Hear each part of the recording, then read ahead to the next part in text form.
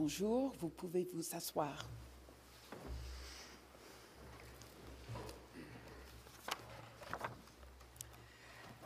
Dans la cause de Yves Caleb Junior Charles contre Sa Majesté le Roi, pour l'appelant Yves Caleb Junior Charles, Emmanuel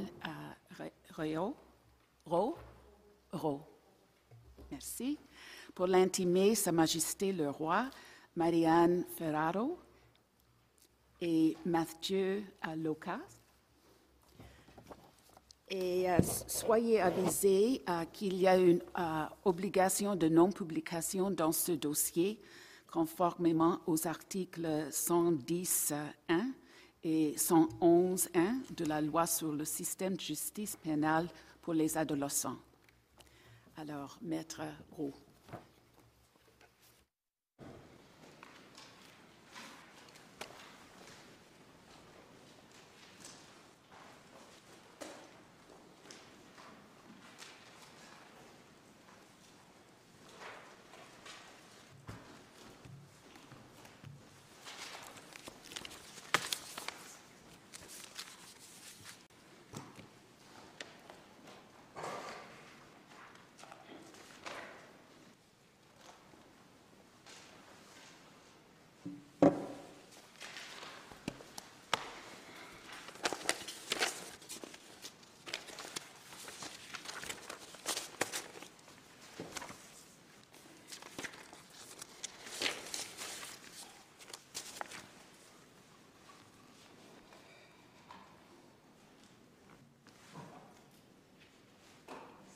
Mesdames, Messieurs les juges, bonjour, si la Cour est prête. L'appelant soumet que la question en litige concerne les indices de fiabilité et le droit applicable en la matière, découlant entre autres de l'arrêt Bradshaw de cette Cour. L'intimé soulève dans son mémoire l'utilisation de la déclaration de la victime comme preuve corroborative faisant de ce fait référence directement au paragraphe 71 du jugement de la Cour d'appel. Il s'agit non seulement d'un élément qui n'a jamais été plaidé par l'intimé devant le juge de première instance, mais l'appelant soumet qu'il ne s'agit pas de la raison du présent pourvoi. Le paragraphe 71 constitue, selon l'appelant, un obitaire par les juges majoritaires. Je suis néanmoins prête à répondre à des questions si cette Cour en possède, mais je débuterai avec la question en litige, si la Cour me le permet. Juste pour préciser votre pensée, donc, à votre avis, le fait que le témoignage de la victime et la déclaration de K.A. se ressemblent, on devrait en faire abstraction? Et si oui, juridiquement, pourquoi? Ce que je soumets à la Cour, merci, M. le juge Caseraire, ce que je soumets à la Cour, c'est que le juge de première instance, cette question ne lui a pas été posée. Il a soulevé l'arrêt Conway de la Cour d'appel de l'Ontario pour se gouverner en droit, car le procès avait été sectionné. C'est-à-dire que la victime avait témoigné avant que le voir-dire soit ouvert et avait réouvert son voir-dire par la suite. La décision sur le voir-dire, il avait entendu à ce moment-là, même si c'était à l'extérieur du voir-dire, mais c'était dans le procès, mais il avait entendu cette preuve-là, la preuve de la victime. Oui, Madame la juge Côté, il l'avait entendu et avait demandé à l'intimé à ce moment-là si elle souhaitait verser de la preuve dans son voir-dire qui avait été entendu. L'intimé a dit non, le ministère public a dit non, mais donc techniquement, la preuve n'a pas été versée, mais elle était dans la tête du juge. Elle était dans la tête du juge. Par contre, il y a une question d'étanchéité, Madame la juge, je vous soumets, entre le voir-dire et entre le reste du procès.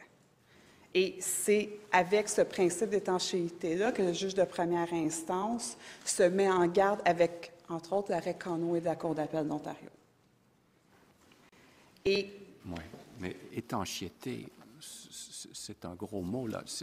Je comprends Conway, je comprends que ça n'a pas été versé au dossier, mais est-ce qu'il n'y a pas aussi, dans la jurisprudence de la Cour, une attitude peut-être moins puriste faut tenir compte d'une circonstance qui est ici exceptionnelle. Là. C'est vraiment c'est exceptionnel que le juge avait tout ça, comme ma collègue le dit, à l'esprit quand il est allé de l'avant dans l'évaluation de la preuve au voir dire. Je vous soumets, Monsieur le juge Caseraire, que le purisme dont vous mentionnez existe dans certains aspects en droit criminel, entre autres lorsqu'il est question d'administration de la preuve. Oui, dans certains domaines, la Cour a reconnu, entre autres lorsqu'il est question de des questions de charte, que ce purisme-là est moins applicable. Par contre, la Cour a reconnu à certaines reprises, que ce soit au niveau de la partialité d'un juge ou au niveau de l'admissibilité d'une preuve au procès, que le principe d'étanchéité doit être attaché aux préoccupations qui y sont propres. Alors, dans ce purisme-là dont vous parlez, Maître Rowe, dans l'éventualité, dans l'hypothèse, et tirer aucune conclusion d'un côté ou de l'autre, dans l'hypothèse où on ordonnait un nouveau procès, comme vous le demandez, qu'est-ce que vous croyez qui va arriver? La déclaration de la victime est déjà là et la déclaration de la victime corrobore la déclaration de K.A. Avec respect, Madame la juge Côté, cet élément est pertinent sur la seconde analyse en vertu de Bradshaw, c'est-à-dire lorsque le juge prend la déclaration admissible au oui-dire et la regarde avec l'ensemble de la preuve. Par contre, au niveau du seuil de fiabilité que le juge se doit de passer en premier lieu, je vous soumets respectueusement que la déclaration du plaignant n'est pas pertinente à ce point. Même si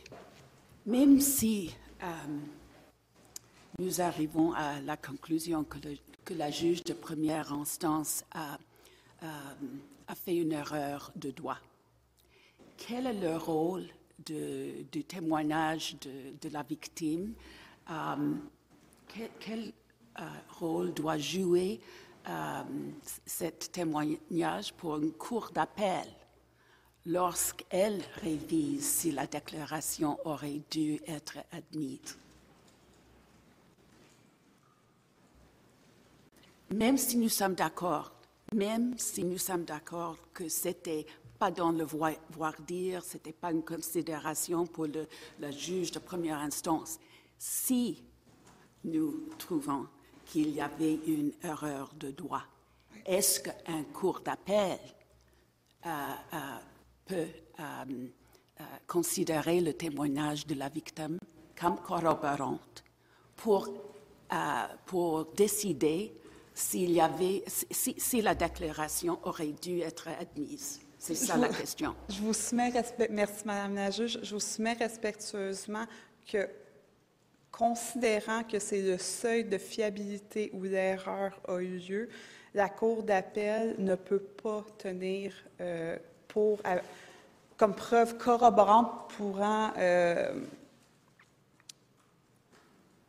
avoir de l'influence dans sa décision la déclaration de la victime. Mais si un cour d'appel arrive à la conclusion qu'il y avait une erreur de droit, un cour d'appel a un choix de renvoyer l'affaire à la cour de première instance ou déterminer si la déclaration aurait été admise. N'est-ce pas? Oui. Ou est-ce que je fais une erreur? Non, vous avez raison, je suis désolée, j'avais mal compris votre question.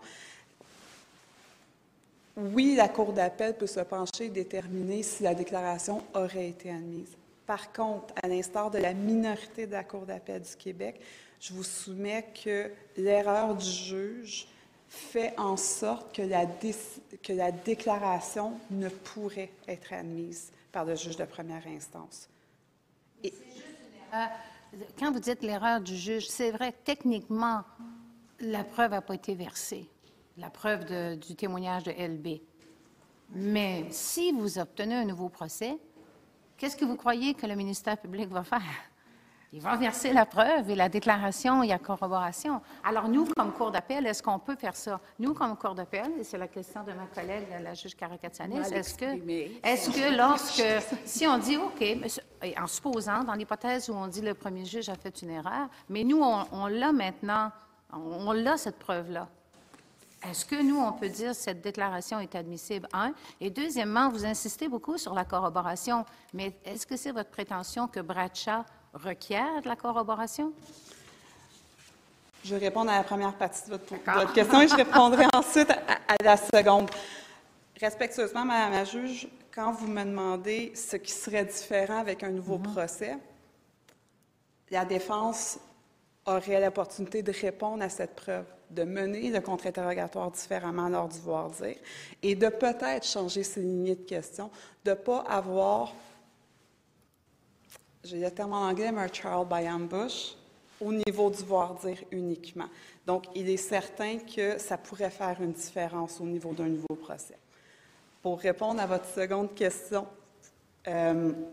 Bradshaw demande, cette cour dans Bradshaw mentionne qu'il y a autant la fiabilité procédurale que la fiabilité substantive.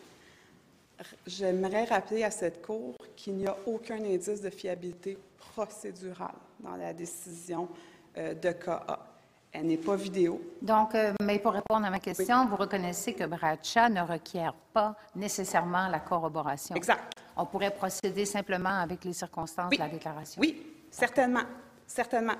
Bradshaw ne requiert pas une corroboration ou même, à l'inverse de ce que l'intimé dit, ce n'est pas la prétention de l'appelant, même des indices de fiabilité sur l'ensemble de la déclaration. Ce n'est pas ce que Bradshaw dit, rendu par cette cour.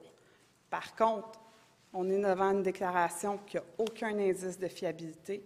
Elle n'est pas enregistrée vidéo, elle n'est pas enregistrée audio, il n'y a pas de serment, puis il n'y a pas de commissaire à la sermentation. Oui, mais attendez donc, il n'y a pas ces indices-là, oui, mais d'évacuer totalement toutes les circonstances qui pourraient, là vous faites fi de la décision de la majorité, qui a affiché une ouverture que vous n'affichez pas.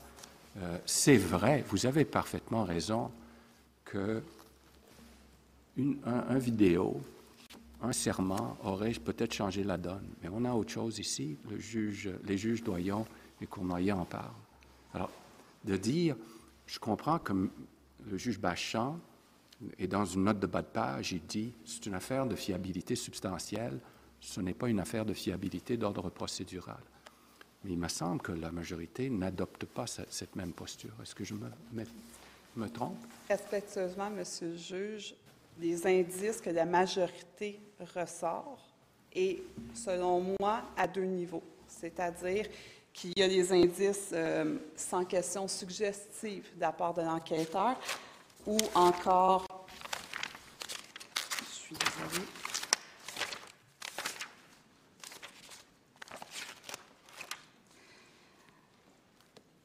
volonté de collaboration et ils en énumèrent quelques-uns. Or, ces indices dans Couture et dans Bradshaw ne rend pas une déclaration plus fiable. C'est l'absence de ces indices qui rendrait une déclaration fiable avec moins de poids. Par la suite, la majorité fait référence à certains paramètres. Il a été arrêté, il a eu ses droits, il a parlé à un avocat avant de se présenter au poste, il était accompagné de sa mère. Cette cour a reconnu dans Bradshaw que le fait qu'il ait parlé à un avocat n'est pas pertinent au niveau de la fiabilité procédurale. Par la suite, le fait qu'il a reçu ses droits, je soumets respectueusement à cette cour que les droits donnés à un individu en état d'arrestation sont très différents que de l'obligation de dire la vérité. Je comprends. Alors, vous prenez vos distances de la position des juges doyens et Cournoyer. C'est plutôt ça que de dire que ça n'a pas de...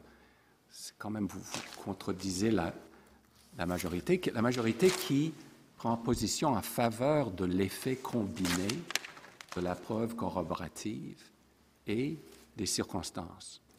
À l'image du juge, du premier juge, qui a dans son voir-dire, son jugement sur voir-dire, il a mentionné les deux. Il a dit que c'était l'ensemble des deux, ce qui n'est pas exclu par Bradshaw. Effectivement. Ce n'est pas exclu. Alors, les juges doyens et Cournoyer disent par rapport à l'affirmation, à l'explication de M. Bachand que ce sont des considérations neutres, des considérations secondaires, on a dit oui.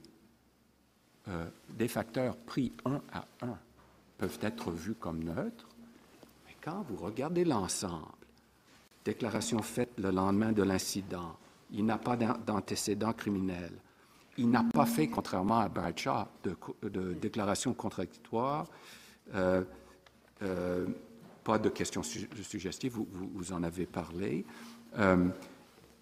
Ces facteurs et d'autres, dont le désaccord sur les affirmations par rapport à la responsabilité, ont joué dans la balance pour la majorité. Est-ce qu'ils avaient tort de considérer l'effet combiné des deux?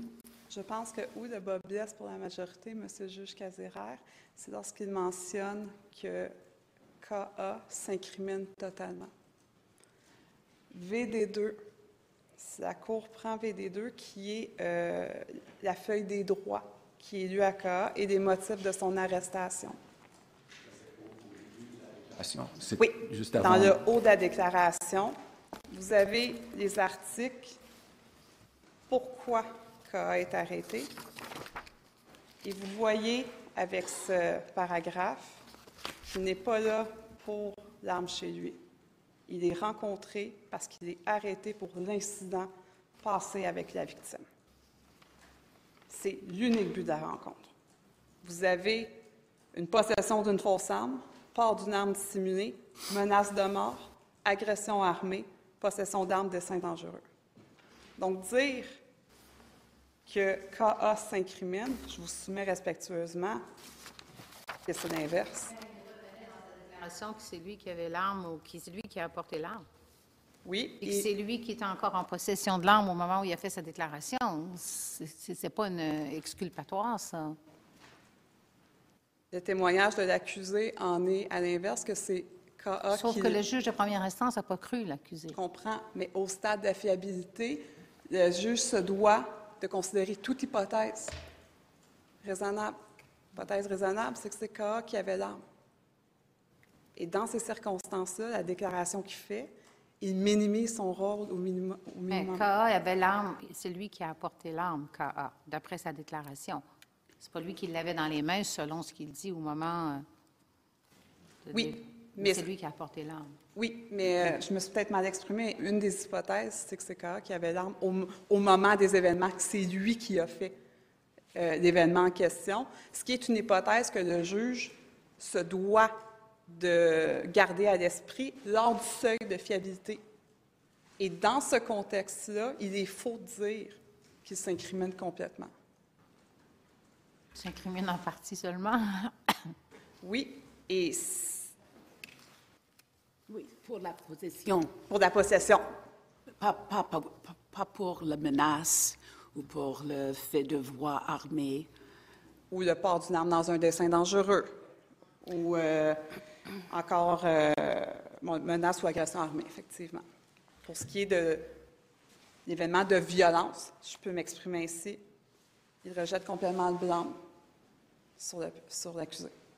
Maître, est-ce que la dissidence prend un point de vue un peu plus trop étroit, dans le sens que si on est d'accord avec le fait que le premier aspect est corroboré, la possession du fusil par la perquisition qui s'ensuit, mais que le deuxième aspect, soit le rôle de l'appelant, n'est aucunement corroboré par les résultats de la perquisition, il y a quand même une valeur à cette preuve dans le contexte des circonstances de la déclaration.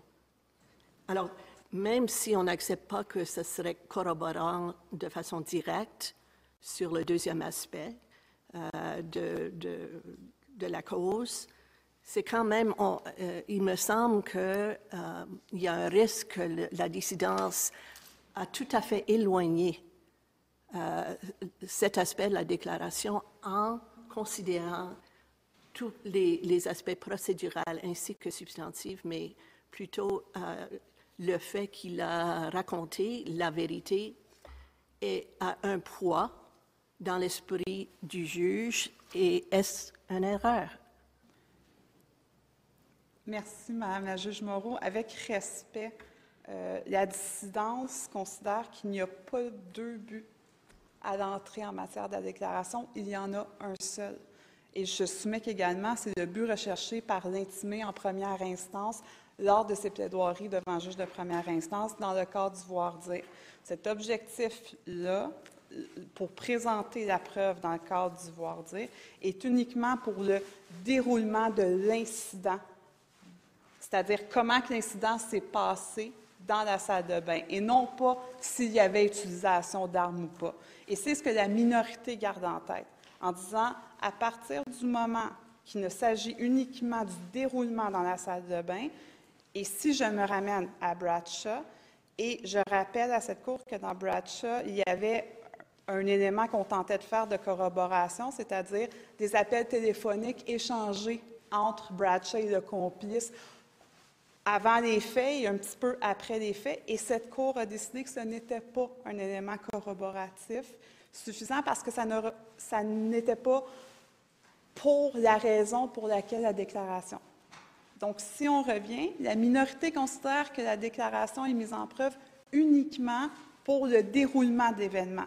À partir de ce moment-là, la minorité décide que l'élément présenté, qui est le résultat de la perquisition, n'est aucunement pertinent par rapport au déroulement d'événements. Maître Roux, j'ai de la difficulté quand vous dites que la minorité avait raison de dire que ce n'était pas pertinent au déroulement de l'événement, mais l'événement en lui-même comprenait l'utilisation d'une arme à feu. Mais Il y avait une arme à feu au cours de l'événement. Qui la tenait, ça, c'est le nœud. Mais quand on dit que ce n'est pas pertinent du tout de savoir de la question de l'arme à feu, c'est pertinent. On sait tous qu'il y avait une arme à feu. La question, c'est qui l'avait dans les mains. Avec respect, Madame la juge, le fait qu'il y ait une arme à feu n'a jamais été en litige dans le dossier. Et Il n'y a même pas besoin de corroboration pour dire qu'il y a une arme à feu. Effectivement, la preuve est rentrée autrement, avec des images de la part de des policiers. Par contre, arme à feu, qu'il n'y a eu aucun ADN ou empreinte prise sur l'arme. Donc, le cœur du litige demeure qui le tenait. L'époque, parce que les juges Doyon et Cournoyer mettent l'accent sur le moment, et ils disent au paragraphe 58, en parlant des deux volets de la déclaration, qu'il faut se rappeler qu'au moment du voir-dire sur la déclaration, l'appelant n'avait évidemment pas encore témoigné au fond et rien n'était admis. Il fallait donc démontrer à la fois la participation de l'appelant et l'utilisation d'une arme. En démontrant la présence d'une arme chez le témoin, la preuve confirmait son existence et corroborait la version du témoin qui relatait l'utilisation d'une arme par l'appelant, arme qu'il lui avait lui-même remise. Autrement dit, au moment, ils mettent l'accent sur le moment même du voir-dire, ce qui n'est c'est pas un bon point, ça. Mais en fait, au moment du voir-dire, M. le juge Caseraire, la victime a témoigné et... Là, tout à l'heure, vous nous avez dit, ben là, oui... Mais c'est deux choses. C'est parce que vous voulez le beurre et l'argent du beurre, là, c'est peu... En fait, c'est que vous me demandez deux choses différentes. Vous me demandez, est-ce que c'est une question en litige au moment du procès, puis est-ce que c'est admis? Mais la preuve a débuté au procès. Et si la Cour regarde l'interrogatoire et le contre-interrogatoire du plaignant, le fait qu'il y a une arme n'est pas remis en question. Donc, à ce moment-là, je vous soumets qu'il ne s'agit pas, et d'ailleurs, l'intimé ne demande pas, pour cette raison, l'entrée en preuve. À ce moment-là, il y a deux aspects, le plaidoyer de culpabilité et la trame factuelle, ainsi que la déclaration faite aux policiers.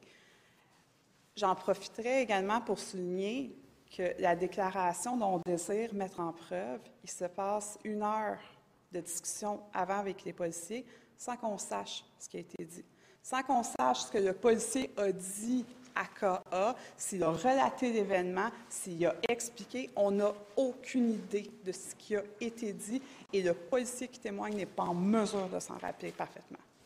Et ça, la Cour se doit de le prendre en considération.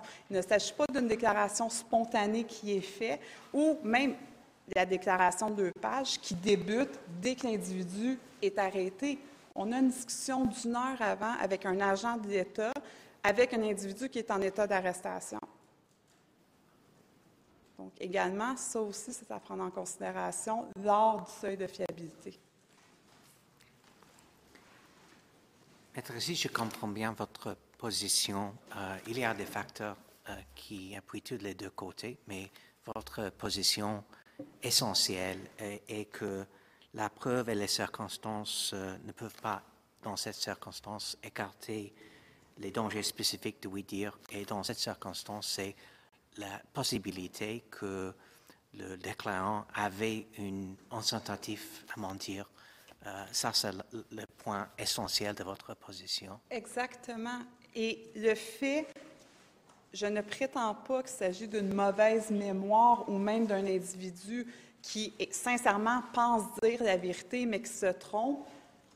Donc, le 24 heures n'est pas pertinent à ce niveau-là. On est devant un individu qui risque de mentir pour sauver sa propre peau.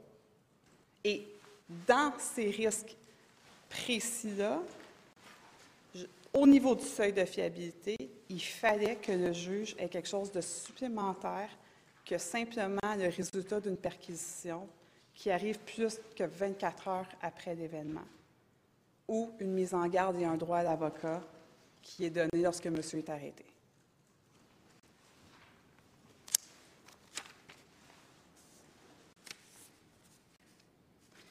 Et je tiens à rappeler à cette Cour qu'il s'agit d'une exception.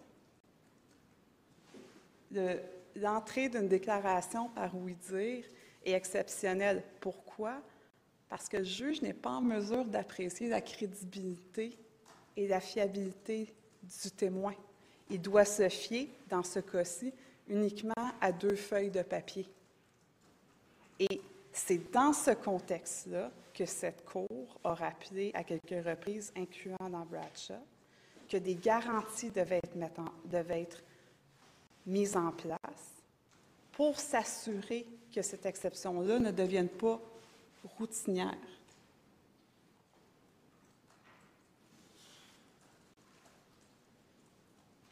L'intimé demande à cette Cour de faire preuve de souplesse lors de l'application. Ce que l'appelant demande, c'est que la souplesse demandée ne soit pas au détriment de la rigueur qui est exigée. Les 2 s'entrecroisent. Les 2 sont nécessaires pour s'assurer que les droits soient respectés et que des déclarations ne soient pas admises sans aucun élément corroboratif. À moins que cette Cour ait d'autres questions, c'est ce qui compléterait mes représentants. Est-ce que vous me permettez, Madame la Présidente, juste de revenir sur cette, parce que je suppose que vos collègues vont soulever l'argument, avoir votre position sur les faits conjugués de la preuve corroborative et les circonstances. Et quelle approche devons-nous adopter? Il semble que c'est quelque chose qui sépare les juges. Et j'ai à l'esprit, je ne sais pas si vous avez à la portée de la main, le paragraphe 32 de Bradshaw, qui nous signale que les 2 approches visant à établir le seuil de fiabilité peuvent aller de pair, ne sont pas des catégories mutuellement exclusives, si tant qu'elle a one, mais un peu plus loin, il y a comme une mise en garde. La juge Karakatsanis rappelle qu'elle ne connaît pas, à part Blackman, un autre exemple provenant de la jurisprudence de la Cour. La fiabilité d'ordre procédural et substantiel se complète pour que l'admission d'une déclaration soit acceptée. L'application de cette prudence à notre dossier. Qu'en est-il pour vous? Vous permettez, Monsieur le juge, brièvement.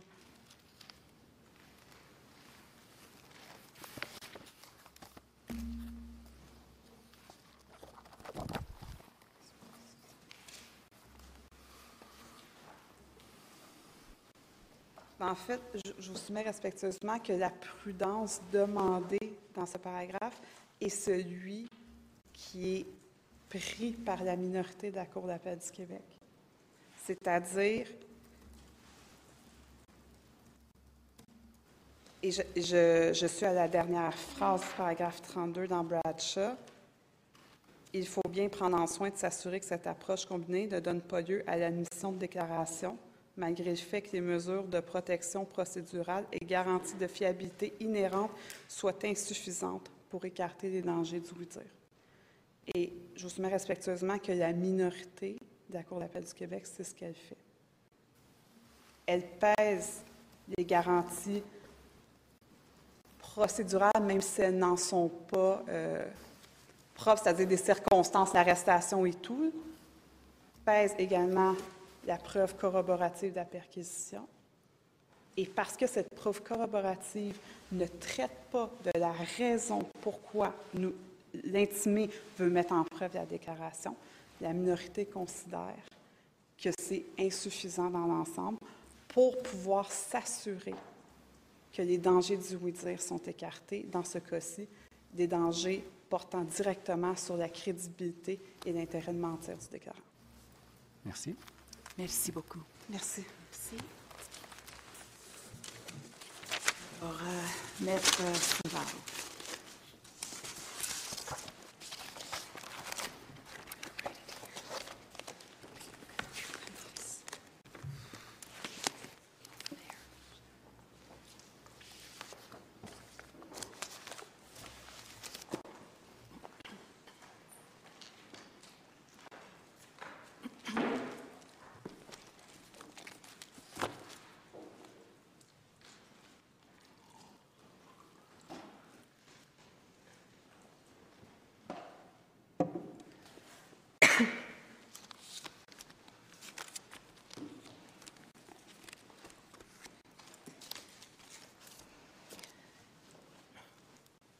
Bonjour.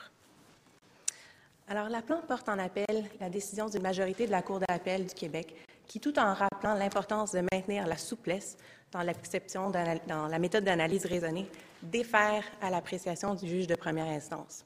Et c'est un mot qu'on n'a pas entendu beaucoup jusqu'à date ce matin, mais l'intimé plaidera énormément la déférence qui doit être appliquée ici. Il faut se remettre en contexte. Le juge de première instance... Maître, quelle est la norme de contrôle Donc, concernant la recevabilité ou admissibilité, si on préfère, de la preuve? Est-ce que c'est une question de droit? N'est-ce pas? Oui, il s'agit d'une question de droit, mais cette Cour, depuis Blackman et également dans Yves, est très claire à l'effet qu'il doit y avoir déférence nonobstant le fait qu'il s'agit d'une question de droit aux conclusions factuelles et à l'analyse factuelle que fait le juge de première instance. Donc, en l'absence d'une erreur de principe, on doit déférer à la pondération spécifiquement que fait le juge de première instance des critères pertinents. Et c'est ce que je vous soumets que la majorité a fait en l'espèce également.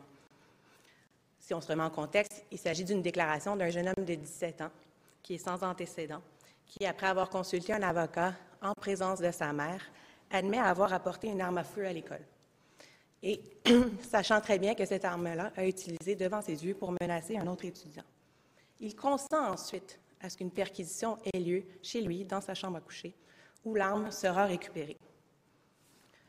Avec égard, si on suivait le raisonnement de la dissidence et également le raisonnement de l'appelant ici, on s'encarcanerait à nouveau dans une méthode d'analyse qui est régie par des catégories inflexibles.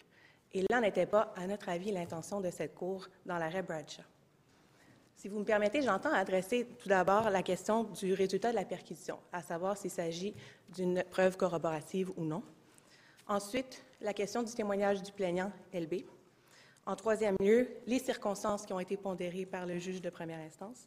Et finalement, la démonstration que la décision du juge de première instance, elle était raisonnable. D'abord, les résultats de la perquisition. On l'a amené quelle était cette preuve? Qu'est-ce qui a été perquisitionné? Et Laplan, dans son mémoire, le décrit très étroitement. Ça peut sembler banal, mais si on le décrit comme la découverte d'une arme dans une chambre à coucher, c'est certain qu'on pourrait se dire que ça ne corrobore pas un élément important de la déclaration. Mais c'est bien la découverte de l'arme telle qu'elle a été, qui correspond à la description de l'arme qui a été faite par le plaignant, qui correspond à la description de l'arme qui a été faite par le déclarant, qui est retrouvée le lendemain des événements chez la personne à qui on a remis l'arme pendant l'incident. Donc, lorsqu'elle est décrite comme ça, c'est beaucoup plus que juste la découverte de l'arme. C'est la découverte de l'arme du crime. Maintenant, si on se réfère aux aspects importants de la déclaration, qu'est-ce que la couronne cherchait à mettre en preuve ici? Le juge de première instance a considéré que tous les aspects de la déclaration étaient importants. Il s'agit d'une brève déclaration qui décrit un incident qui s'est reproduit très brièvement. En réalité, ce que la couronne cherchait à en mettre en preuve ici correspond au témoignage du plaignant, c'est-à-dire à la plainte. Donc, suivant un accrochage à l'école secondaire entre LB et l'accusé, il aurait utilisé une arme à feu munie d'une sortie plus large que celle d'un pistolet, donc une fausse arme à feu, qui ressemble un peu à celle qui est utilisée par les policiers, et qu'après l'incident, cette arme à feu aurait été remise à Carr, qui l'a mis dans son sac à dos. Ce sont les éléments que la couronne cherchait à mettre en preuve. Donc, il faut se référer quels sont les chefs d'accusation. On parle de voies de fait armée, de possession d'armes à feu et d'usage d'armes à feu dans un dessein dangereux et de menaces. Donc, dans ce contexte-là, si on se réfère aux éléments de l'infraction, à la plainte du déclarant, il va de soi que l'usage d'une arme à feu ici était un élément important que la couronne cherchait à mettre en preuve. Comme le souligne la majorité, il n'y avait pas d'admission par rapport au fait qu'une arme à feu qui correspond à cette description-là avait été remise à Carr dans la salle de bain. La chaîne de possession, l'existence de cette arme faisait partie des éléments importants que la couronne devait mettre en preuve. Donc, dans ce contexte, si on reprend les éléments importants de la déclaration, on voit que Carr va dire « il réfère au weapon, « I take it and put it in my bag ». Il décrit l'arme comme l'arme numéro 2, parce qu'il y en avait deux, comme un metal 6 mm big hole opening instead of an orange tip. Et il va dire « Mr. Caleb used the metal gun ». Donc, ce sont des éléments importants de la déclaration qui sont tous corroborés par la découverte de l'arme. À notre avis, est-ce que le juge de première instance, est-ce qu'il a identifié que l'élément de la preuve était important pour la participation de l'accusé? Parce que moi, je n'ai pas trouvé quelle reconnaissance. Hein? Et le juge de première instance va se prêter à l'exercice d'identifier les éléments importants de la déclaration en fonction de l'arrêt Bradshaw lorsqu'il va évaluer l'aspect corroboratif. Et il va considérer que tous les éléments de la déclaration sont importants, étant donné sa brièveté.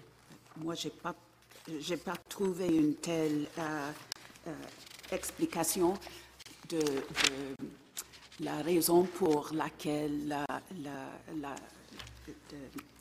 déclaration était proférée. Au niveau du jugement de première instance? Oui. Ouais, en fait, est-ce qu'il a jamais, parce que moi j'ai cherché et pas trouvé qu'il a dit un élément important de la déclaration est pour la participation de l'accusé?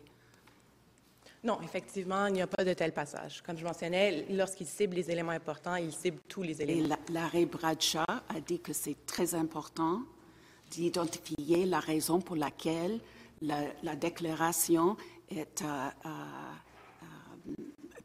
peut jouer dans le procès. Effectivement. Toutefois, on se trouve dans... Est-ce que c'était une erreur de ne pas identifier la raison pour laquelle la déclaration était... À mon avis, dans les circonstances précises de ce dossier, non. Étant donné la nature de la déclaration, étant donné la nature des éléments de preuve que la couronne cherchait à mettre en preuve, c'est que peu importe l'usage au final, suivant les plaidoiries que vous ferez du témoignage de LB, il en demeure pas moins qu'il s'agissait de la cause de la couronne. Il s'agissait de ce que la couronne cherchait à prouver, l'incident qui est révélé par la victime. Alors, dans la mesure où la déclaration corrobore entièrement cette description de l'incident avec l'arme à feu, la remise de l'arme à feu à Carr, le juge n'a pas commis d'erreur de droit, à notre avis, en considérant qu'elle était importante parce que tout ce qui est décrit dans cette déclaration-là, c'est l'usage d'une arme à feu et les paroles qui sont l'incident dans la salle de bain. Donc, dans ces circonstances factuelles précises-ci, je considère que le juge, malgré qu'il aurait pu être plus détaillé, n'a pas commis d'erreur de droit. De la défense à l'effet que K.A. avait tout intérêt à mentir. Puis la défense dit que la majorité de la Cour d'appel s'est trompée quand ils ont dit que K.A. s'est incriminé. À notre avis, K.A. s'est effectivement incriminé. Lorsqu'on considère, on pondère le facteur à savoir si c'est incriminé, il faut le regarder avec les hypothèses qui sont plausibles dans les circonstances. Ici, personne n'accusait, personne ne relatait quelconque menace émanant de K.A. Il n'y avait pas de relation entre le plaignant et K.A. Il n'y avait aucun mobile qui aurait pu faire en sorte qu'on pourrait spéculer et dire que K.A. aurait proféré les menaces. Dans ces circonstances, la déclaration, elle est incriminante parce que ce qui est incriminant pour K.A., c'est d'avoir apporté une arme à feu à son école dans un dessein dangereux pour le public.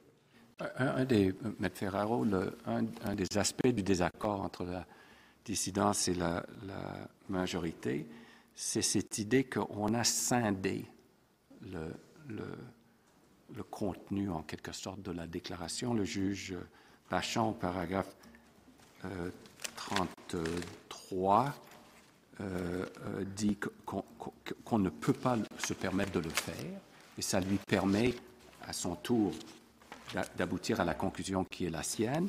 Et 58, les juges majoritaires, 59, pointent du droit leur désaccord en disant qu'on ne peut pas scinder une preuve pour en limiter la corroboration à un volet important. Qu'en est-il d'après vous? Est-ce qu'il y a là une entorse à la méthode d'analyse dans Bradshaw? Absolument, et c'est ce qu'on relate dans notre mémoire, en fait, c'est que le juge dissident, et avec égard, confond, à notre avis, deux étapes de l'examen, c'est-à-dire l'étape de l'évaluation de l'utilité de la preuve corroborante, qui est décrite et résumée au paragraphe 57 de l'arrêt Bradshaw, donc qui nous permet de déterminer est-ce que cette preuve est même admissible au stade du voir-dire. Et on se rappellera, les objectifs, c'était d'éviter de permettre en preuve au voir-dire que le voir-dire redevienne un procès à l'intérieur du procès, qu'on mette en preuve des éléments qui ne font que renforcer la théorie de cause de la couronne sans par ailleurs réellement corroborer ce pourquoi la couronne mettait la déclaration en preuve. Mais une fois ce seuil d'utilité-là franchi, la question devient une question de seuil de fiabilité au stade du voir-dire. Et là, à ce moment-là, le juge doit pouvoir pondérer l'ensemble des circonstances. Alors, ce n'est pas une ligne directe entre le moment où on décide de l'utilité et on décide ensuite du seuil de fiabilité substantielle, puisque ce seuil-là doit être évalué dans son ensemble. Et à ce stade-là, ce qu'on vous plaide, c'est qu'il se peut fort bien qu'une preuve qui est validement jugée comme étant corroborante corrobore l'entièreté de la déclaration. Il suffit qu'elle corrobore un élément important de la déclaration, mais elle va quand même faire gage de fiabilité pour la totalité de la déclaration, au seuil de fiabilité, parce que la Cour suprême, vous le dites dans Bradshaw, au paragraphe 47, que c'est en conjonction avec l'ensemble des circonstances que cette preuve corroborante doit être évaluée. Alors, je vous soumets que sur ce point, la dissidence commet une erreur de droit. Et c'est une erreur qui avait été reconnue par le juge Pacheco dans l'arrêt Mohamed sans qu'elle soit retenue, mais on avait quand même précisé l'idée que de confondre ces deux analyses-là, le seuil d'admissibilité au stade du voir-dire de la preuve corroborante et le seuil de fiabilité substantielle, constituerait une erreur de droit. Et c'est, je crois, ce que la majorité a exprimé. Donc, maintenant, la question se pose, la corroboration partielle de cette déclaration-là, elle est pertinente à quel moment? Et il n'a jamais été la position de l'intimé qu'elle n'est aucunement pertinente. Elle sera pertinente quand même dans l'évaluation du seuil de fiabilité. Donc, le fait que la corroboration, l'élément de preuve ne corrobore qu'un aspect important de la déclaration ne sera pas ignoré dans l'analyse. Elle sera tout simplement pondérée en fonction des circonstances et en fonction des hypothèses raisonnables qui peuvent être tirées. J'aimerais traiter maintenant du témoignage du plaignant LB. Dans son mémoire, l'intimé fait valoir que le juge de première instance, en fait, il s'appuie sur l'arrêt Conway pour, au final, ne pas retenir le témoignage du plaignant LB comme preuve corroborante. Donc, il va restreindre son analyse par les paramètres du voir-dire et par ce que les parties ont énoncé. Mais ce qu'il faut savoir, c'est que, ce que vous savez, c'est que Conway a été rendu en 1997 dans un contexte tout autre où est-ce que la preuve corroborante était exclue de l'analyse. Donc, cette notion-là d'étanchéité du voir-dire qui a été amenée dans Conway, à notre avis, est indissociable de la balance des motifs qui, depuis l'arrêt Kellowan, a été renversée par cette honorable Cour. Et depuis, il demeure une question pendante dans la jurisprudence, à savoir si le juge peut tenir compte d'une preuve qui a été entendue avant le voir-dire, donc qui est à son esprit, mais qui n'est pas explicitement versée au voir-dire. Et je soumets que dans cette cause-ci, la question est d'une importance toute particulière parce que la preuve corroborante constitue un témoignage. Donc, la question se pose, c'est si la défense refuse de consentir à ce que le témoignage soit versé, est-ce qu'il y aurait lieu à ce moment-là de faire retémoigner la victime, retémoigner le plaignant, créer une nouvelle version du plaignant avec ces nouvelles contradictions potentielles? Et l'intimé vous soumet que non, que depuis, les tribunaux ont privilégié une approche globale où le juge doit pouvoir avoir une vision d'ensemble du dossier. Parce qu'au final, le rôle du juge en tant que gardien de droit, c'est de s'assurer que le jury est outillé pour ensuite faire l'analyse de la véracité ultime de cette déclaration-là, de ces éléments de preuve-là. Donc, le jury ou le juge des faits aura le bénéfice de la déclaration du plaignant. Alors, si le juge a entendu le témoignage du plaignant, il devrait, à notre avis, pouvoir en tenir compte s'il considère que c'est pertinent dans l'évaluation du seuil de fiabilité. De ma collègue, la juge Caracatianis, au tout début, à Maître Rowe, si on concluait par hypothèse que le premier juge a commis une erreur, est-ce que nous, comme cour d'appel, on peut tenir compte de l'ensemble pour décider ce qu'il en est de l'admissibilité de la déclaration? Oui, et c'est effectivement ce qu'on relate dans notre mémoire, c'est que même si on considère que le juge de première instance ne pouvait pas en tenir compte ou qu'il pouvait en tenir compte, il n'en demeure pas moins qu'une cour d'appel qui, elle, doit évaluer la question de droit, parce qu'il s'agit d'une question de droit, l'admissibilité de la preuve, doit pouvoir tenir compte de l'ensemble des éléments de preuve au dossier pour voir s'il y a effectivement eu erreur de droit en admettant cette preuve-là. Et dans ses pouvoirs de révision, une cour d'appel, à notre avis, comme la majorité l'a fait ici, avait le droit de tenir compte, s'il ne s'agissait pas d'une erreur de droit, de tenir compte d'une preuve corroborante qui a été évacuée de l'analyse par le juge de première instance et les parties. Et vous, sauf erreur de ma part, vous allez plus loin dans votre mémoire et dans votre livre condensé. Vous constatez que cette Cour n'a jamais entériné Conway, qu'il y a des éléments dans la jurisprudence qui laissent croire qu'il y avait une plus d'ouverture à cette idée d'un voir-dire parfaitement étanche. Votre position principale, c'est que on n'est pas lié par ça et on ne devrait pas l'entériner. Est-ce que je comprends bien? C'est tout à fait exact. Notre position principale est que cette portion-là de l'arrêt Conway qui porte sur l'étanchéité du voir-dire n'est plus exacte en droit. Et sans avoir été renversée explicitement par cette Cour, on peut voir des indices dans la jurisprudence à l'effet que la Cour, elle privilégie une vision plus globale du dossier. Et dans notre mémoire, on référait d'ailleurs à l'arrêt Couture, à l'onglet 11, lorsqu'on parlait d'aller chercher une preuve corroborante dans l'arrêt Couture. Au paragraphe 84, la Cour va dire nulle part dans le voir-dire, ni au voir-dire, ni au procès. Ni lors du voir-dire, ni lors du procès, n'a-t-on vu ou bénéficié d'une preuve corroborante. Donc, ce sont des petits indices sans avoir tranché. D'ailleurs, la Cour d'appel de la Saskatchewan, dans l'arrêt Burns qu'on vous a soumis, le dit, la question demeure ouverte à ce jour. Comment répondez-vous à la critique qui serait, en adoptant une posture comme ça, on vide la fonction du voir-dire totalement de sa fonction première, c'est-à-dire abstraction faite de tout le reste? Est-ce que, sur le plan du droit, comme l'a dit tantôt mon collègue, est-ce que l'élément de preuve est admissible ou non? Est-ce qu'il n'y a pas un danger là? Est-ce que Conway, quand même si c'est un peu vieux jeu, il n'y a pas un bon principe derrière? Je crois que l'étanchéité, dans un sens, est absolument sacro-sainte. C'est-à-dire, ce qui est entendu lors du voir-dire, en l'absence d'un consentement explicite, ne doit pas être versé au juge des faits. Dans le sens inverse, ce qui est entendu lors du procès, à notre avis, il est crucial que le juge du droit puisse l'avoir à l'esprit lorsqu'il fait l'évaluation du voir-dire. Et la preuve qui sera entendue dans le cadre d'un voir-dire de la sorte, ça va être les circonstances dans lesquelles la déclaration a été prise, le témoignage comme en l'espèce du policier qui a rencontré le déclarant. Donc, toutes sortes de preuves qui ne seraient pas nécessairement admissibles au stade du procès, ni même pertinentes au stade du procès. Donc, l'utilité du voir-dire se maintient et l'étanchéité, dans un sens, Ce maintien est celui qui protège le juge des faits, des éléments de preuve non pertinents ou préjudiciables, etc. Toutefois, le juge, pour faire son analyse en fonction de l'arrêt Conway, doit pouvoir avoir le bénéfice de l'ensemble de la preuve qui a été entendue à ce jour. N'est-ce pas qu'il y a un risque que le déroulement du procès serait perturbé par le fait, par votre conclusion, dans cette cause, le procès, la plaignante ou le plaignant était témoin dans le procès avant le voir dire. Mais prenons le cas où le juge fait sa décision, rend sa décision, exclut peut-être, dans un cas hypothétique, la preuve. Plus tard dans le procès, là, il y a un témoin, comme la plaignante ou le plaignant, qui remplirait les trous, corrobore. Est-ce qu'on a un risque qu'on veut revisiter le voir dire, réouvrir le voir dire et causer un peu le chaos dans un procès?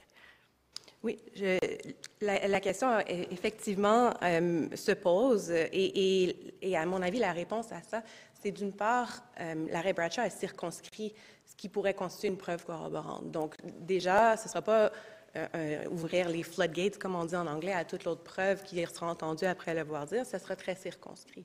Par ailleurs, c'est sûr que dans un cas comme ici, où la nécessité se concrétise pendant le procès et ne pouvait pas être planifié à l'avance, fait en sorte que le voir dire est un peu plus, j'utilise le mot improvisé, mais imprévu, il ne pouvait pas être planifié.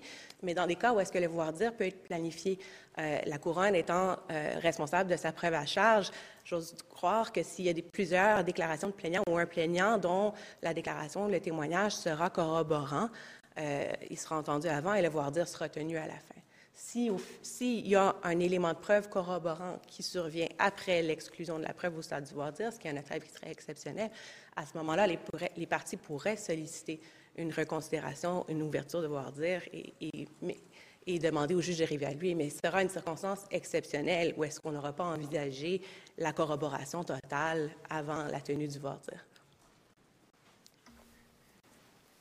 Même si on considère l'ensemble de la preuve, êtes-vous d'accord avec la conclusion du juge Bachand au paragraphe 45 que au moment qu'il a fait sa déclaration, le déclarant savait qu'il était soupçonné de plusieurs crimes et que l'effet de son déclaration était de diminuer sa responsabilité et d'augmenter la responsabilité de l'accusé?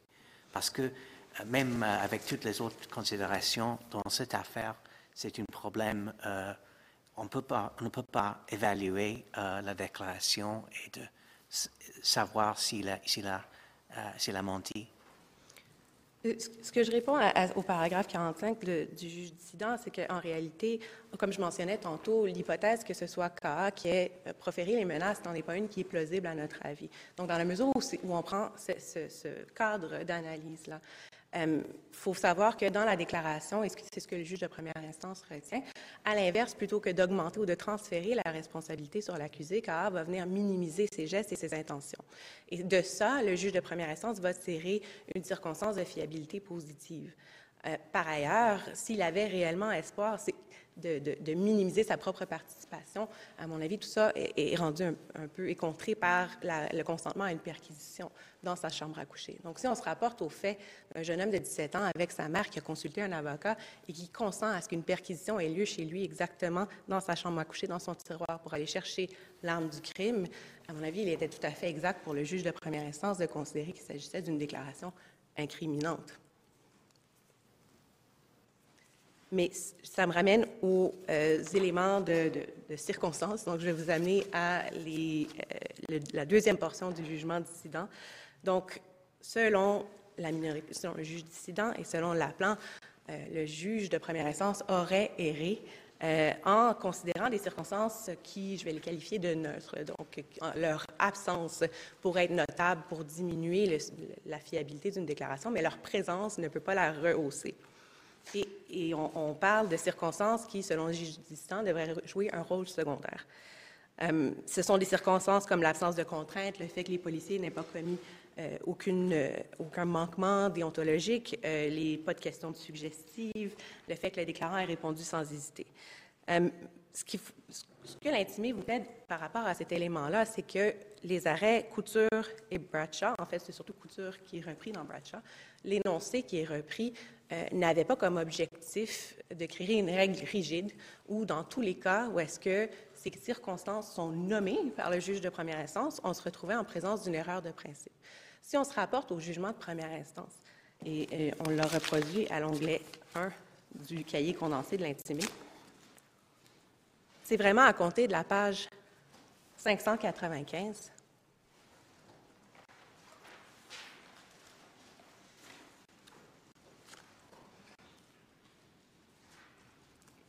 Environ à partir de la ligne 18, qu'on voit que le juge de première instance s'attarde plus particulièrement aux circonstances qui vont faire partie de son analyse de la fiabilité substantielle.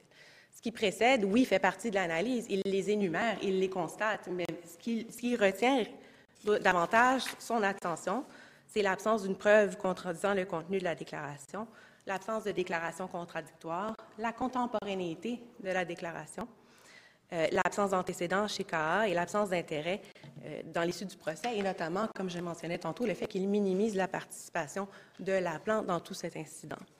Donc, le désaccord ici au niveau de la dissidence et avec l'appelant, à notre avis, c'est vraiment plus une question de pondération. On tombe vraiment dans la norme de déférence ici qui devrait s'appliquer à la pondération qui a été faite par le juge de première instance des circonstances pertinentes.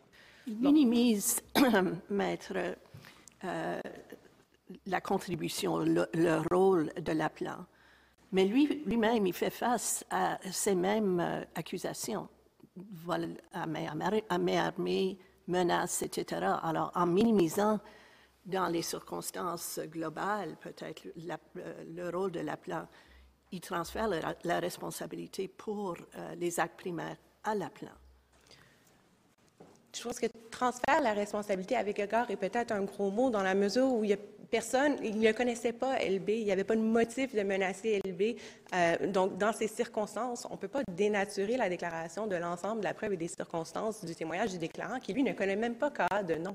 Il ne connaît pas de prénom. Il avait une histoire avec l'accusé et un incident, un accrochage qui s'est passé cette journée-là. Pour ce qui est de KA, il peut l'identifier dans la salle de cours, mais il ne peut même pas le nommer. Donc, dans la mesure où KA, oui, je comprends qu'il était en état d'arrestation avec ses accusations nommées.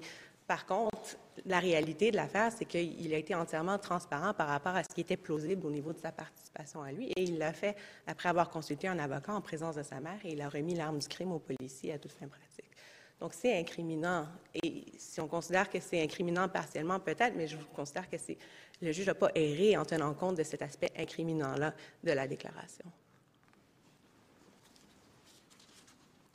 Donc, au niveau des circonstances, à notre avis, le juge dissident, peut-être à tort, va faire de certains énoncés de cette cour des énoncés de principe qui feront en sorte que dès que le juge mentionne une circonstance, qu'elle soit procédurale ou substantive, qui pourrait être considérée secondaire ou qui aurait été considérée ailleurs comme étant secondaire, ça constituerait une erreur de principe. Et la majorité, au contraire, ramène à l'ordre en disant une circonstance dans un cas X pourrait effectivement être neutre, mais dans un cas Y, apprécié avec l'ensemble des circonstances, ne le sera pas. C'est un peu comme un serpent qui mange son quai.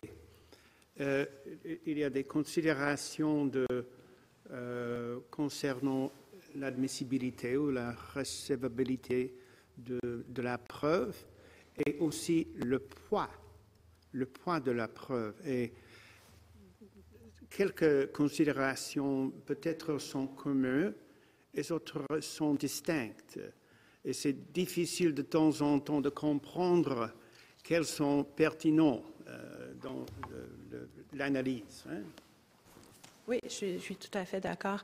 En fait, le poids qu'on accordera à une circonstance ne sera jamais le même d'un cas X à un cas Y. Et c'est tout à fait ce que la majorité nous dit en l'espèce. Donc, rapidement, avec les minutes qui me restent, j'aimerais réitérer la raisonnabilité de la décision du juge de première instance en l'espèce. Et sans même tenir compte du témoignage du plaignant, les circonstances et la preuve corroborante qui est la découverte de l'arme à feu faisaient en sorte aussi que le juge avait raison de conclure que les dangers du oui-dire étaient écartés. Il faut se rappeler ici que, on le dit souvent, nécessité et fiabilité sont des vases communicants. Et sans nécessairement diminuer le seuil de fiabilité, la nécessité peut informer l'appréciation du seuil de fiabilité. Ici, K.A. n'avait pas fait de déclaration contradictoire, c'est-à-dire que ce n'est pas un KGB où il arrive à procès et il contredit sa déclaration antérieure. Il refuse de collaborer. Il dit « I did my time, I don't recall, I did my time, I don't recall ». Donc, ce contexte, à notre avis, doit informer les hypothèses plausibles qui peuvent être tirées ici. Et il n'y a pas d'hypothèse plausible de collusion entre le déclarant et le plaignant. Il n'y a pas non plus d'hypothèse plausible que le déclarant cherche à diminuer sa propre implication au moment où il l'a fait, c'est-à-dire le lendemain des événements, à un moment où il collabore entièrement avec les policiers. Donc, il reste quoi comme circonstance pertinente? La déclaration n'est pas contredite, elle est contemporaine, elle est incriminante. K.A. n'avait pas de raison de mentir, il n'y avait pas d'intérêt dans l'issue du procès, et la déclaration, elle est corroborée. Il n'y a pas de vidéo, il n'y a pas de serment. Il y a cette heure que votre collègue a évoquée, le laps de temps, on ne sait pas trop ce que les policiers ont pu dire, est-ce que la mère était là, était absente, alors, on est un peu déstabilisé par rapport à ce qu'on Bradshaw nous dit. Là, si vous avez ces éléments-là, on se comprend que vous n'aurez pas besoin de contre-interroger, etc. C'est ça le souci. Il faudrait peut-être dire un mot sur ça. Oui, et j'en conviens, je comprends le souci. Concernant l'heure, il faut savoir que les notes ont été prises par les agents dans l'heure qui ont précédé. Donc, l'agent fourni est venu témoigner. Les notes sont fournies dans le volume 2 de la plan, aux pages 127 et 128. Le moment où la déclaration est prise et l'heure où la déclaration est prise, elle est notée également. Donc, monsieur est détenu. Il y a des notes qui sont prises dans sa rencontre qui précède et lors de la rencontre, on arrête la rencontre, il écrit une déclaration qu'il signe. Et sans jamais prétendre que les garanties procédurales étaient toutes présentes ici, loin de là, on se retrouve quand même dans les garanties de fiabilité substantielle qui feraient en sorte que, à notre avis ici, le juge avait raison de conclure que c'est plutôt l'exclusion de cette déclaration-là qui gênerait le processus de recherche de la vérité que son inclusion, en ayant pondéré l'ensemble des circonstances substantielles. Ça conclut mes représentations. Merci beaucoup, Maître. Réplique?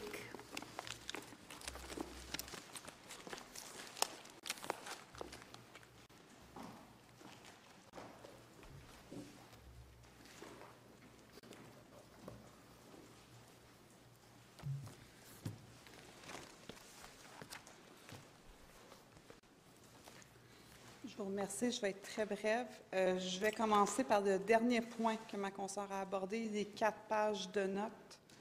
J'invite la Cour à aller observer ces 4 pages de notes. On est loin de, en vertu de César Nessun, par exemple, de pages de notes qui sont élaborées et qui expliquent ce qui a été dit. Par la suite, lorsque ma consoeur mentionne que K.A. a été complètement transparent lors de sa déclaration au policier, je rappelle à cette Cour qu'en vertu du VD1, K.A. a néanmoins été accusé en vertu de l'article 277A du Code criminel, malgré sa déclaration.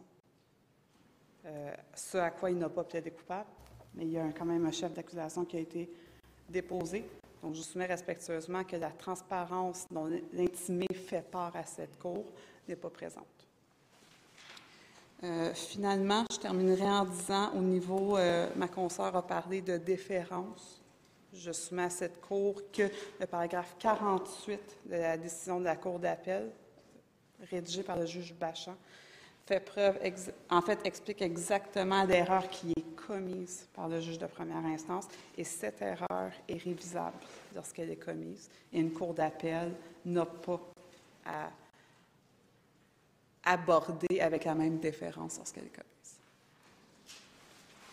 C'est ce qui complète ma réplique. Alors, merci. J'aimerais remercier les avocates pour leur excellente plaidoirie. La Cour va prendre le procès en délibéré. La Cour est ajournée.